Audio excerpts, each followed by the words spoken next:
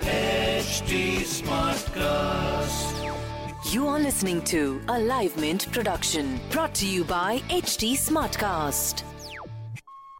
Hi guys, I'm Prasun and I'm back with another episode of Etc. A podcast where we talk about everything technology. And this is the one where we take a hot topic in the industry and clear all misconceptions around it. So this week's second episode is also a warning for you guys. Because I'm a nice guy, I help people. It seems the number of phishing attempts have increased as scammers try to take advantage of people's fear of the novel coronavirus. Multiple security firms have been telling me that new phishing emails have been found claiming to help with the disease, provide medication, information, and more. Security company Barracuda Networks found 467,825 phishing email attacks worldwide between March 1st and March 23rd. Of these, 9,116 were about COVID-19, which makes up 2% of all the attacks. That's a pretty large number given that we're only dealing with a 3-week period. In February, Barracuda found 1,188 cases, while the number was just 137 in January. So essentially, while the number of COVID-19 infected patients rise exponentially worldwide, so are the phishing scams.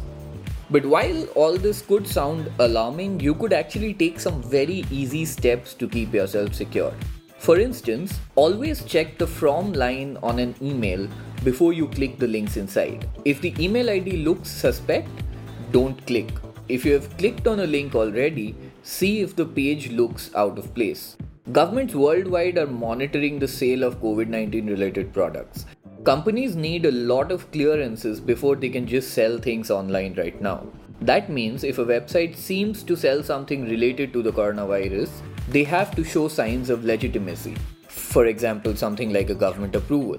Lastly, if you do want information about COVID, you could use one of the many chatbots on WhatsApp that the Indian or other governments have made. You could also go to your health ministry's website, or better yet, the WHO's website. Stay safe and stay indoors, people. So that's it for this week. What did you guys think of this episode? Is there something you guys would really want me to cover? Write to me. You can find me on Instagram and Twitter at Undertaker. Yes, you heard that right. That's UNDERTECHER. Or you could just write to podcasts@hindustantimes.com.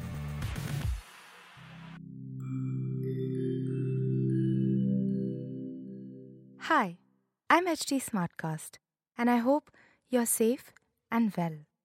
The next episode is about to begin. But just a small message of solidarity before that. In difficult times like these, living in isolation isn't going to be easy. But what if working from home, our own comfort zones, helps us discover new ways of being? What if this calm, this rest, it helps us listen to ourselves and the people around us more deeply? While that happens, you can find me at htsmartcast.com, connecting you to the world of comedy, culture, motivation news. Just in case you need some smart company. Thanks for listening. Take care. This was a Live Mint production brought to you by HT Smartcast. HT Smartcast.